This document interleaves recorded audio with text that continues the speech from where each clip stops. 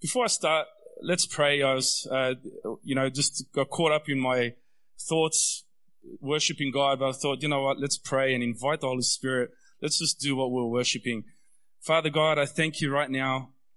We invite your Holy Spirit here. We know you're here. We know that you operate with us and through us. And this morning right now, we ask you, Lord, that you would help us to hear the word of God. Help us to understand the word. Holy Spirit, lead us and guide us into all truth this morning. Thank you, Lord, that you would anoint my mouth, my mind and my heart to speak the word of God and open up the hearts to hear the truth. In Jesus' name, amen. Okay, so this morning I'm going to continue on the series we've been on for quite some time called Revealing Jesus. And we've been looking at the life, the character, the works of Jesus, the miracles of Jesus through the Gospel of John.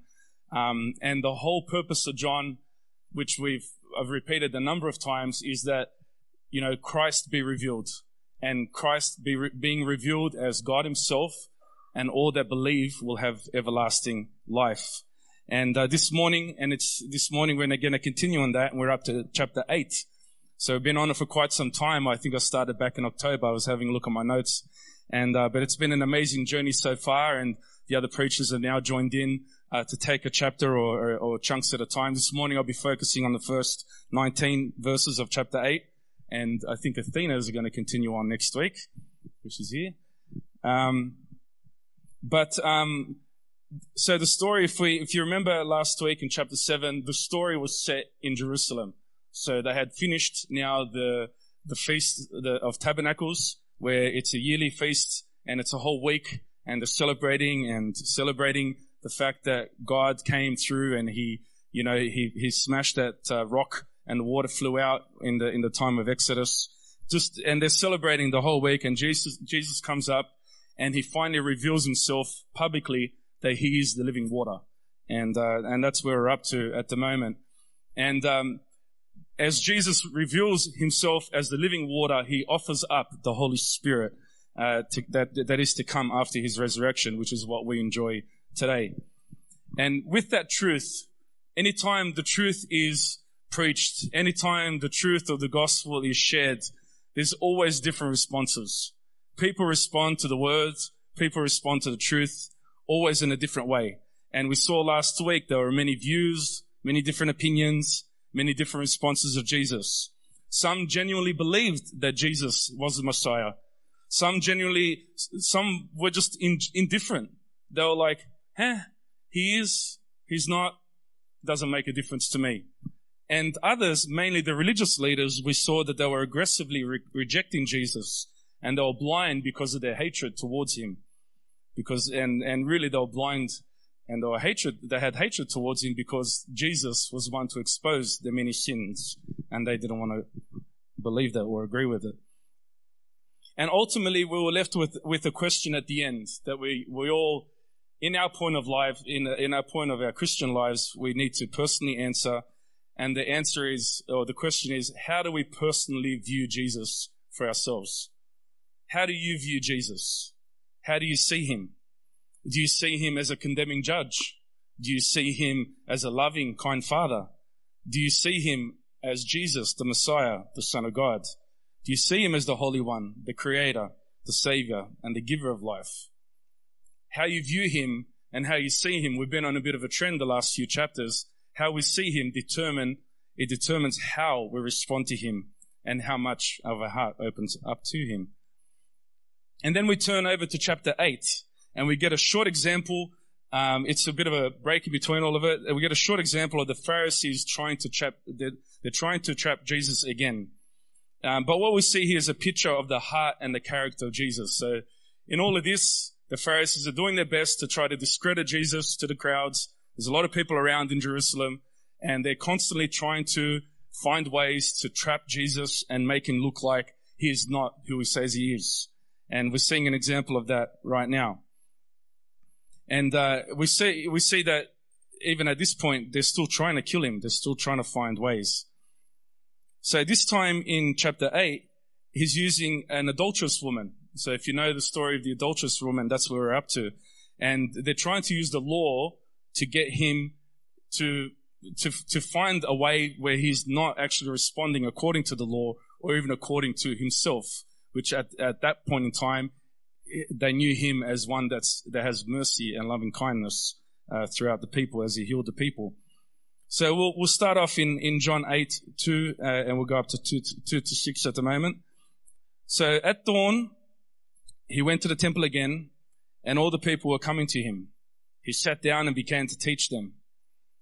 When the scribes and Pharisees brought a woman caught in adultery, making her stand in the center, "Teacher," they said to him, "this woman was caught in the act of committing adultery. In the law of Moses commanded us to stone such women. So what do you say?" They asked this to trap him in order that they might have evidence to accuse him. See, the religious leaders were trying to find a way to trap him. And John, the gospel writer, he picks up on that obviously, and he knows what's going on. But all they really did, they were just showing more of their evil hearts and more of themselves and what they were trying to do. They were trying to use the Old Testament scriptures to judge other people, and in particular this woman. But yet they were not using the scriptures themselves to judge themselves and their own actions, and the very fact that they were trying to kill Jesus, which is actually, a law as well that you can't kill. And this is so common in Christians today and believers today, and people are quick to judge, quick to quote scripture, quick to point others' faults, but really just covering up guilty sin and sin of their own. And that's where the story continues. Let's continue. So John 8:6-11, I'm going to touch on that a little bit more later on. Jesus stooped down and started writing on the ground with his finger. Pretty cool, eh? Writing down on the ground with his finger. Does anyone know what he wrote? We don't know. So nobody knows. I've been looking around. No one's got photographic memory. No one wrote about what he wrote. But one day when we get to heaven, we're going to find out. And I'm sure many of us are going to be asking. Maybe their sins. Who knows? Who knows how long he was down there? There's a lot of speculation out there, but we don't know. Continue verse 7. When they persisted in questioning him, he stood up and said to them, "The one without sin among you should be the first to throw a stone at her." Then he stooped down again and continued to write on the ground. When they heard this, they left one by one, starting with the older men, possibly the ones that had more sin, who knows. Only he was left with the woman in the center. When Jesus stood up, he said to her, "Woman, where are they? Has no one condemned you?" "No, Lord," she answered. "Neither do I condemn you," said Jesus. "Go, and from now on, do not sin anymore." The religious leaders, they couldn't say nothing to Jesus. Jesus didn't break a law. He didn't do any of that. He didn't excuse her sin. He didn't say, "You're not sinning." He didn't say any of that. Jesus stayed true to his message of showing mercy and kindness, but still upholding the law. And we see this amazingly illustrates what John the writer was saying in his prologue in chapter 1. And he said, "For the law was given through Moses, grace and truth came through Jesus Christ." See, the law can reveal sin.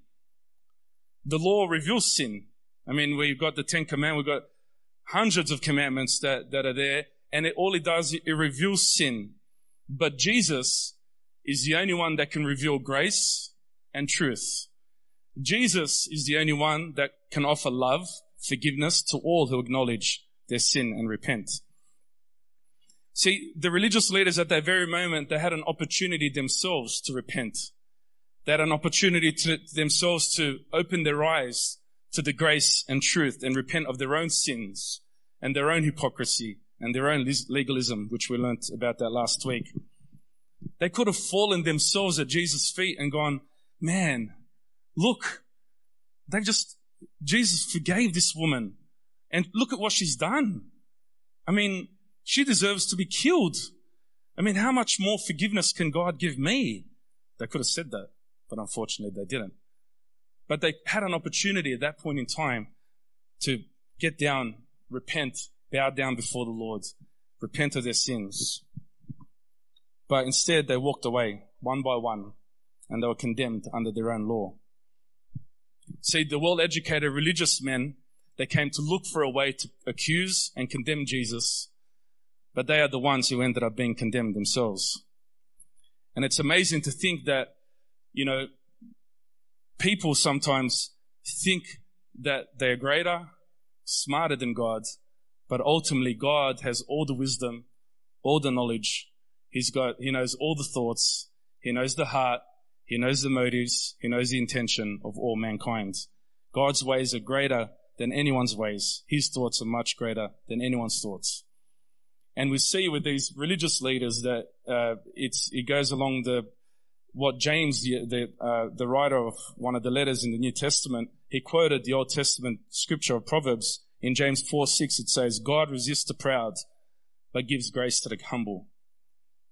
Peter the Apostle also mentions this in one of his letters. And we see right throughout the scriptures that God will oppose the proud, God will oppose the self-righteous, those that think that they're right, but he will love those that confess their sins, love those that acknowledge their sins. God shows mercy, he shows forgiveness to those that admit weakness. And like this woman, God's radical love transformed her. God's radical love had an opportunity to transform her from the inside, and she was completely free to live a life, and Jesus says to her, go and sin no more. All right, so that leads us to the next part. And what happens is now we shift from that story and we move on to now encountering a second I am saying. So John's gospel contains 7 I am sayings by Jesus. And what these I am sayings, it's basically revealing Jesus as the great I am in the Old Testament scripture. We see in Exodus 3:14 that God replies to Moses, I am who I am. This is what you are to say to the Israelites. I am has sent me to you. And the great I am of the Old Testament, Jesus Christ himself, in this scripture or in the gospel, he says it 7 times of different I am's statements of who he is. In chapter 6, John and Cena shared to us from John chapter 6 that Christ is the bread of life. He said that I am the bread of life. And now in chapter 8, verse 12, we see in John 8:12, Jesus spoke to them again. I am the light of the world. Anyone who follows me will never walk in darkness, but will have the light of life. See, this here, right here, it's a life-changing verse. I'm going to read it again. Jesus spoke to them again. I am the light of the world. Anyone who follows me will never walk in darkness. Wow, that's a huge statement. But will have the light of life. That's life-changing for the person that gets it, for the person that understands it truly in their heart. See, natural light from the sun is needed for this world to live, for this world to operate. I mean, even if it's 18 degrees outside, it's pretty cold. I mean, thank God we're not in Canberra or in the snowy mountains. But there's an invisible light. There's an invisible light that our eyes cannot see. I'm not talking about UV light. I'm talking about a spiritual light that awakens a spiritually dead person, that awakens a life, spiritually alive person, makes them alive. And Jesus is declaring to be the spiritual light of the world. I mean, sure, he created the sun, he created all things that we see, but he's now claiming to be the spiritual light of the world, to awaken up every heart and every spirit that believes in Christ. And there's no other source of spiritual light and life that is available to mankind other than Jesus Christ. See, once we were dead, we were unaware of any light. We were just aware of these lights, right? We know that. A lot of us have been Christians for a long time. Once we were dead to any kind of spiritual life, unless, there was a dark kind of spiritual realm, but any type of spiritual light that was going on. But until the life of Christ, and we started to understand the life of Christ, that we gave our hearts to Christ, our eyes were opened spiritually. The eyes of our hearts were opened, and the light flows into our spirits through the Holy Spirit. See, the light of Christ, it breaks darkness. The light of Christ makes a way for us. It enlightens us by the Holy Spirit, shining light into every crack of our heart, exposing the darkness, revealing truth, and exposing sin. And once exposed, we experience the power of the Holy Spirit, who instructs and guides us to repent, repenting of our sin every day and letting our hearts be open every day and choosing that light of the world in our hearts.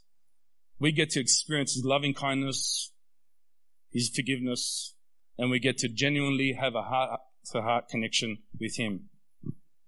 See, as true followers of light, Jesus says you'll have Him when you follow Him. You will have Him. Doesn't mean you control Him, but you will have Him. And it connects with all the scriptures that we've been reading. He says that He is yours, right? He is your living water. He is your bread of life. And like that woman caught in the act of adultery, you will never need to follow any sins no more, because you have been fully satisfied, always finding that satisfaction in Jesus. Jesus is the light of the world and the light of our world. But the religious leaders, they reject this claim. Jesus makes a claim and they fob it off. Nah, not interested. They were completely offended. They were completely offended that Jesus even claimed to be a light or the light. See, they knew that Jesus was referring to Himself as the light of the Old Testament scriptures, because the Old Testament, the rabbis will call the Messiah the light. So now Jesus is referring Himself as the light, and they know where He's going, and they do not want to accept it.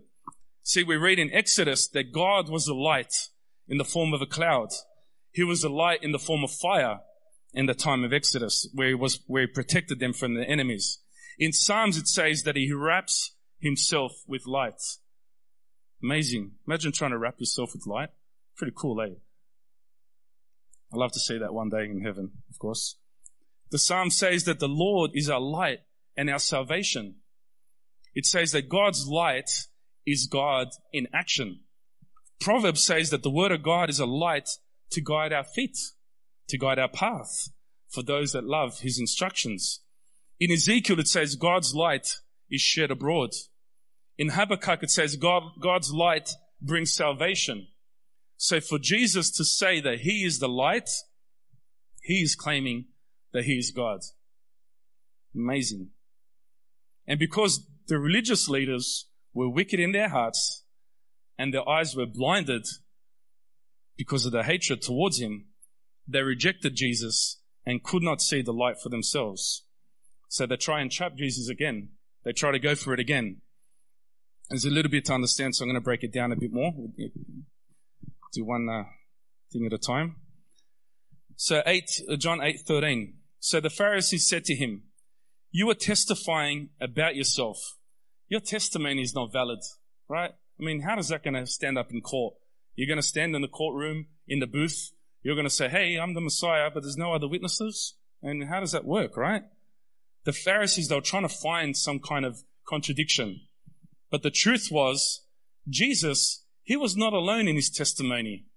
I mean, we saw in scripture in a few of the passages before that even John the Baptist, there were many others, including John the Baptist, that had already testified that Jesus was the Messiah and the light of the world. But instead of talking about other witnesses, instead of bringing up, John the Baptist to the witness box, instead of doing all of that, Jesus has the opportunity to focus on His relationship with the Father. And this relationship is so important for all of us to understand, because only then can we truly believe that Jesus is the light of the world. And Jesus' response to them in verse 14. "Even if I testify about myself," Jesus replied, "my testimony is true, because I know where I came from and where I'm going. But you don't know where I came from or where I'm going." See, Jesus is saying He came from God. He's saying He speaks from God. He's saying, and He is going to God. And because they don't know Him, They don't know God. They were ignorant in this basic spiritual truth.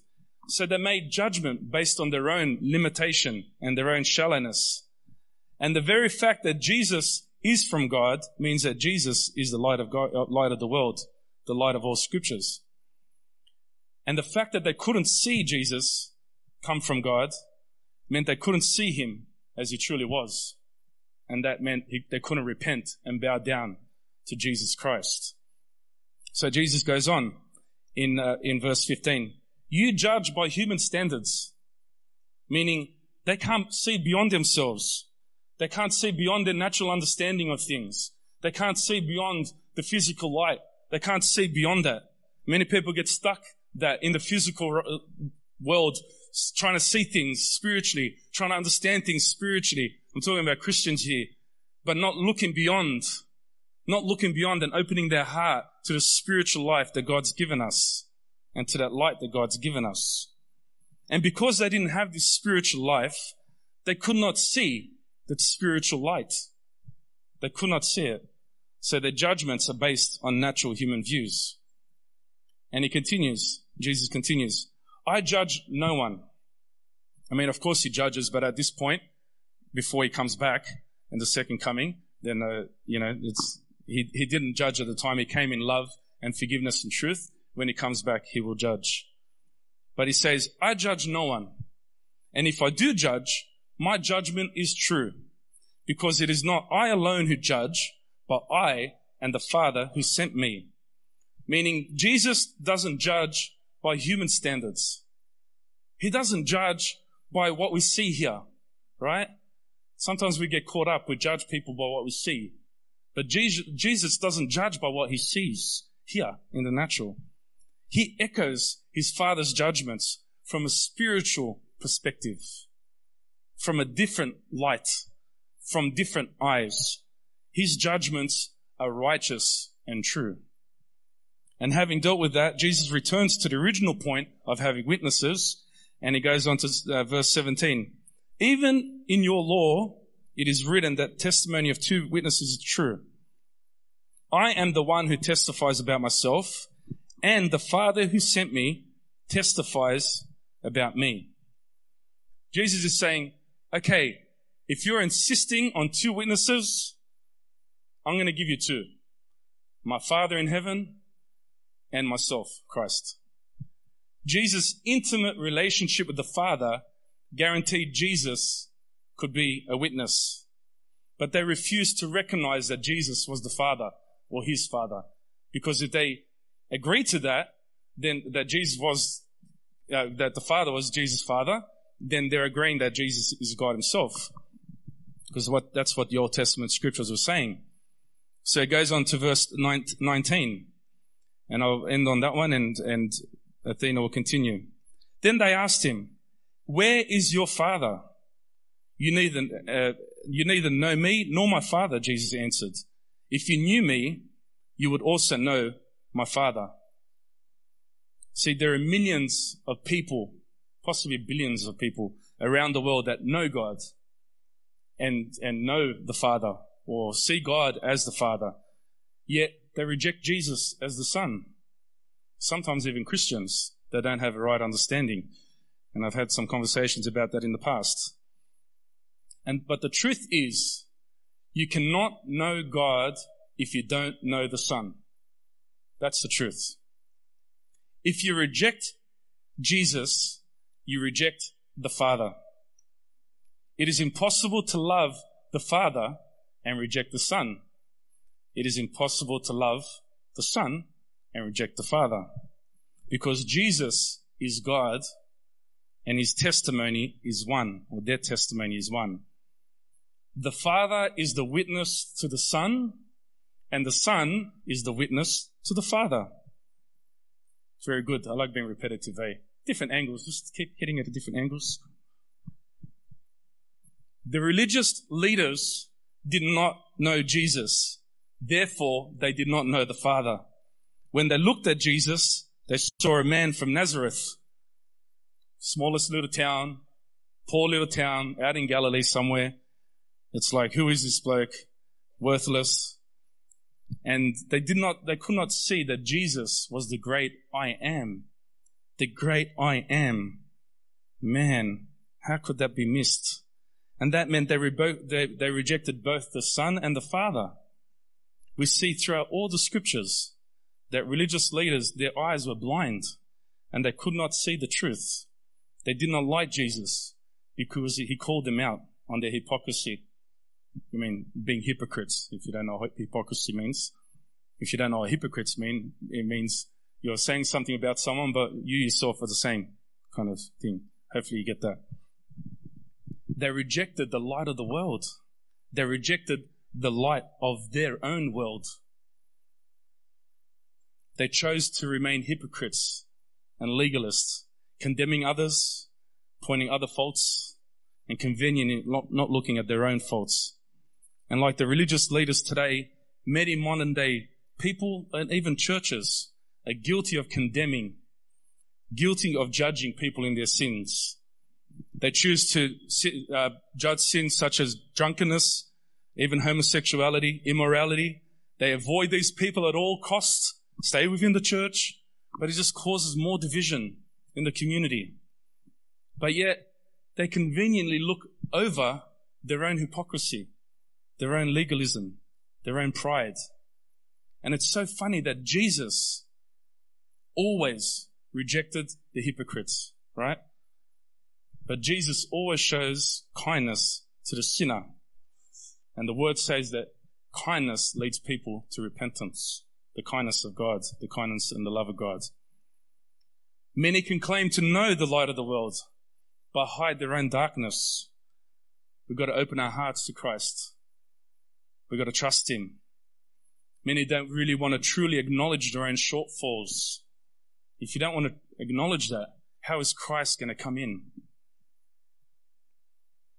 We need to know that God is not mocked. God sees every thought and every intention of the heart. We need to be people that truly follow Christ. We need to be people that truly allow the light to penetrate our own hearts. We don't need to hide from the light of truth. And like that adulterous woman, Jesus shows love and compassion and forgiveness to all that turn to Him. You can turn to Him right now, wherever you are. Whatever sin or guilt or condemnation you might be feeling, the little thing, I had a chat with someone the other day, Christian for 20 years, still holding this little thing that's been burdening him for like 10 years or 6 years or something like that. Paralyzed. And I'm like, hey, you know what? The love of God, the love, the light, sure, we're human. Sure, we're going to, we're not perfect.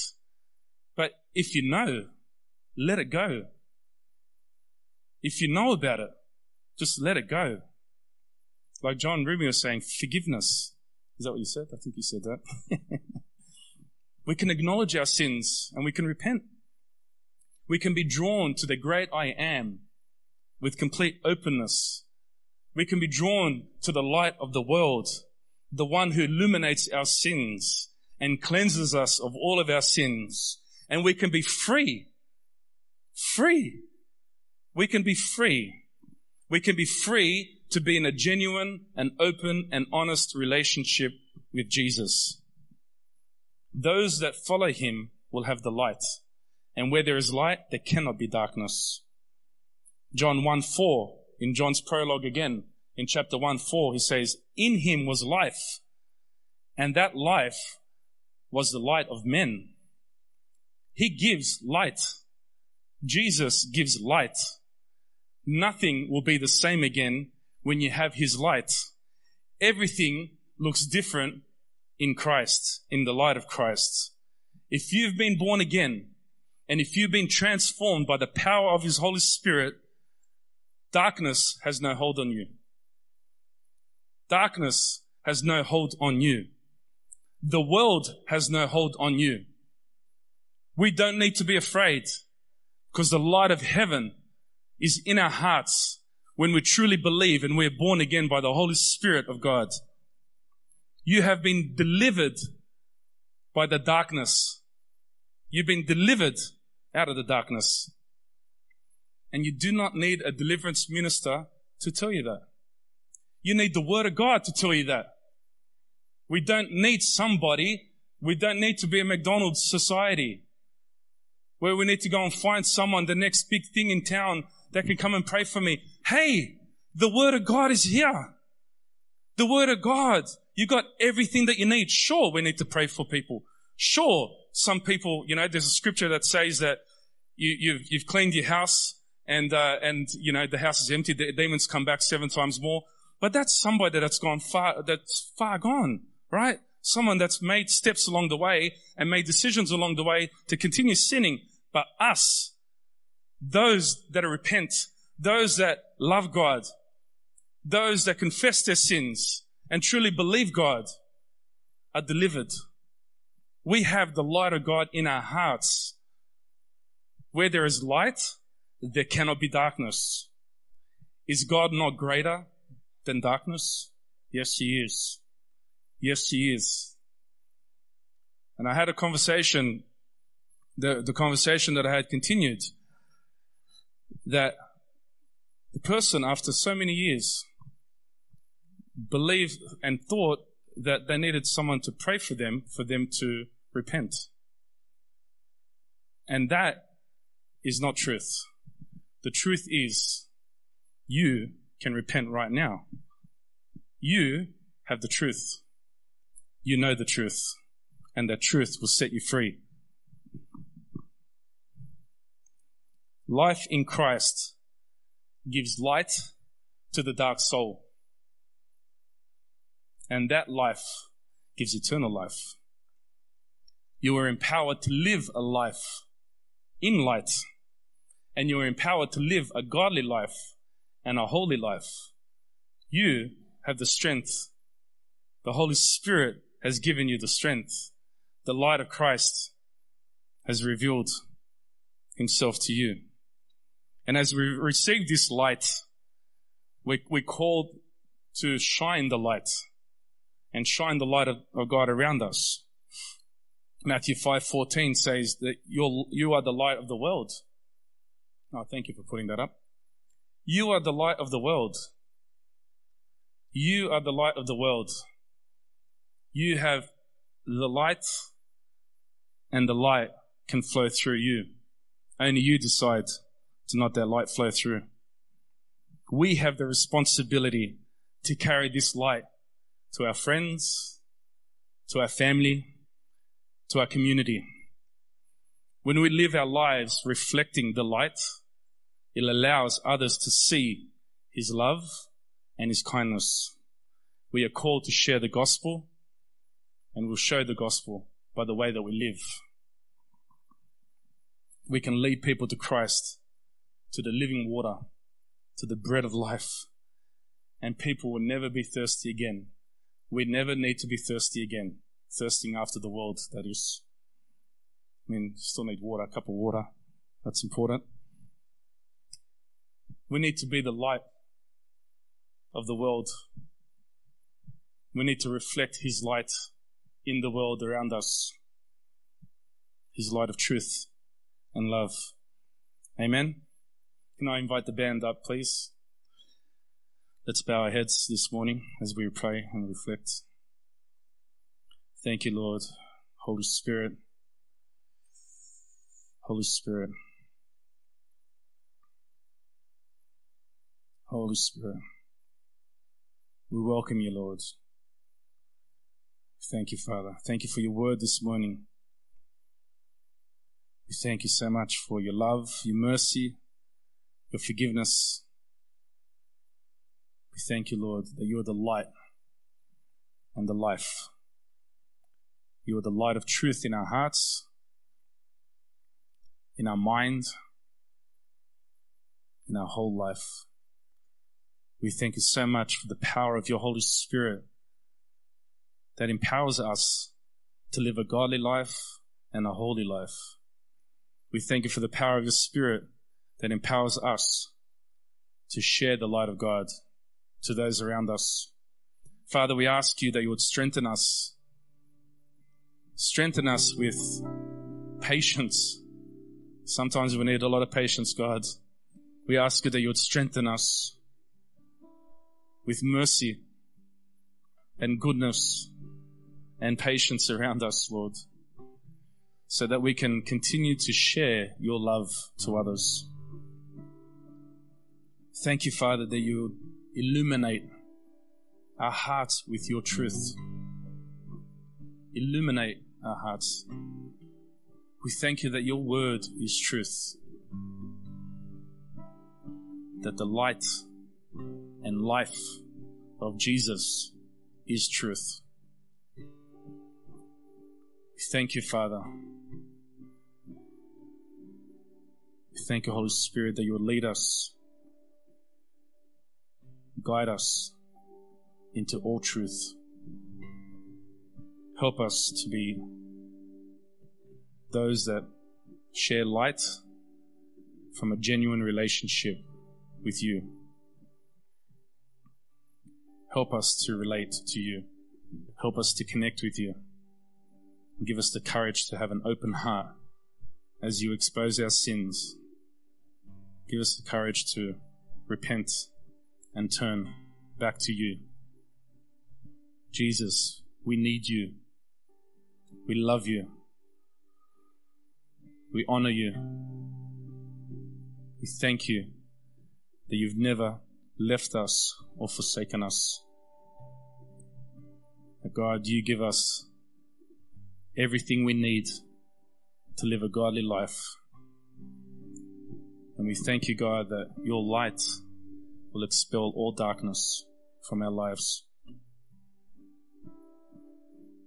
And if any of us, and that's including me at one stage, believe that darkness is still in them, even though your light is there, Father, we repent and we align ourselves with your truth, because we know that where there is light, there cannot be darkness. There cannot be darkness. We thank you that your light illuminates every part of our soul, of our being, and expels any darkness that might be hidden. We thank you, God, that you've given us freedom to enjoy relationship with you and freedom to enjoy that repentance and that forgiveness and mercy and love and kindness. Thank you, God.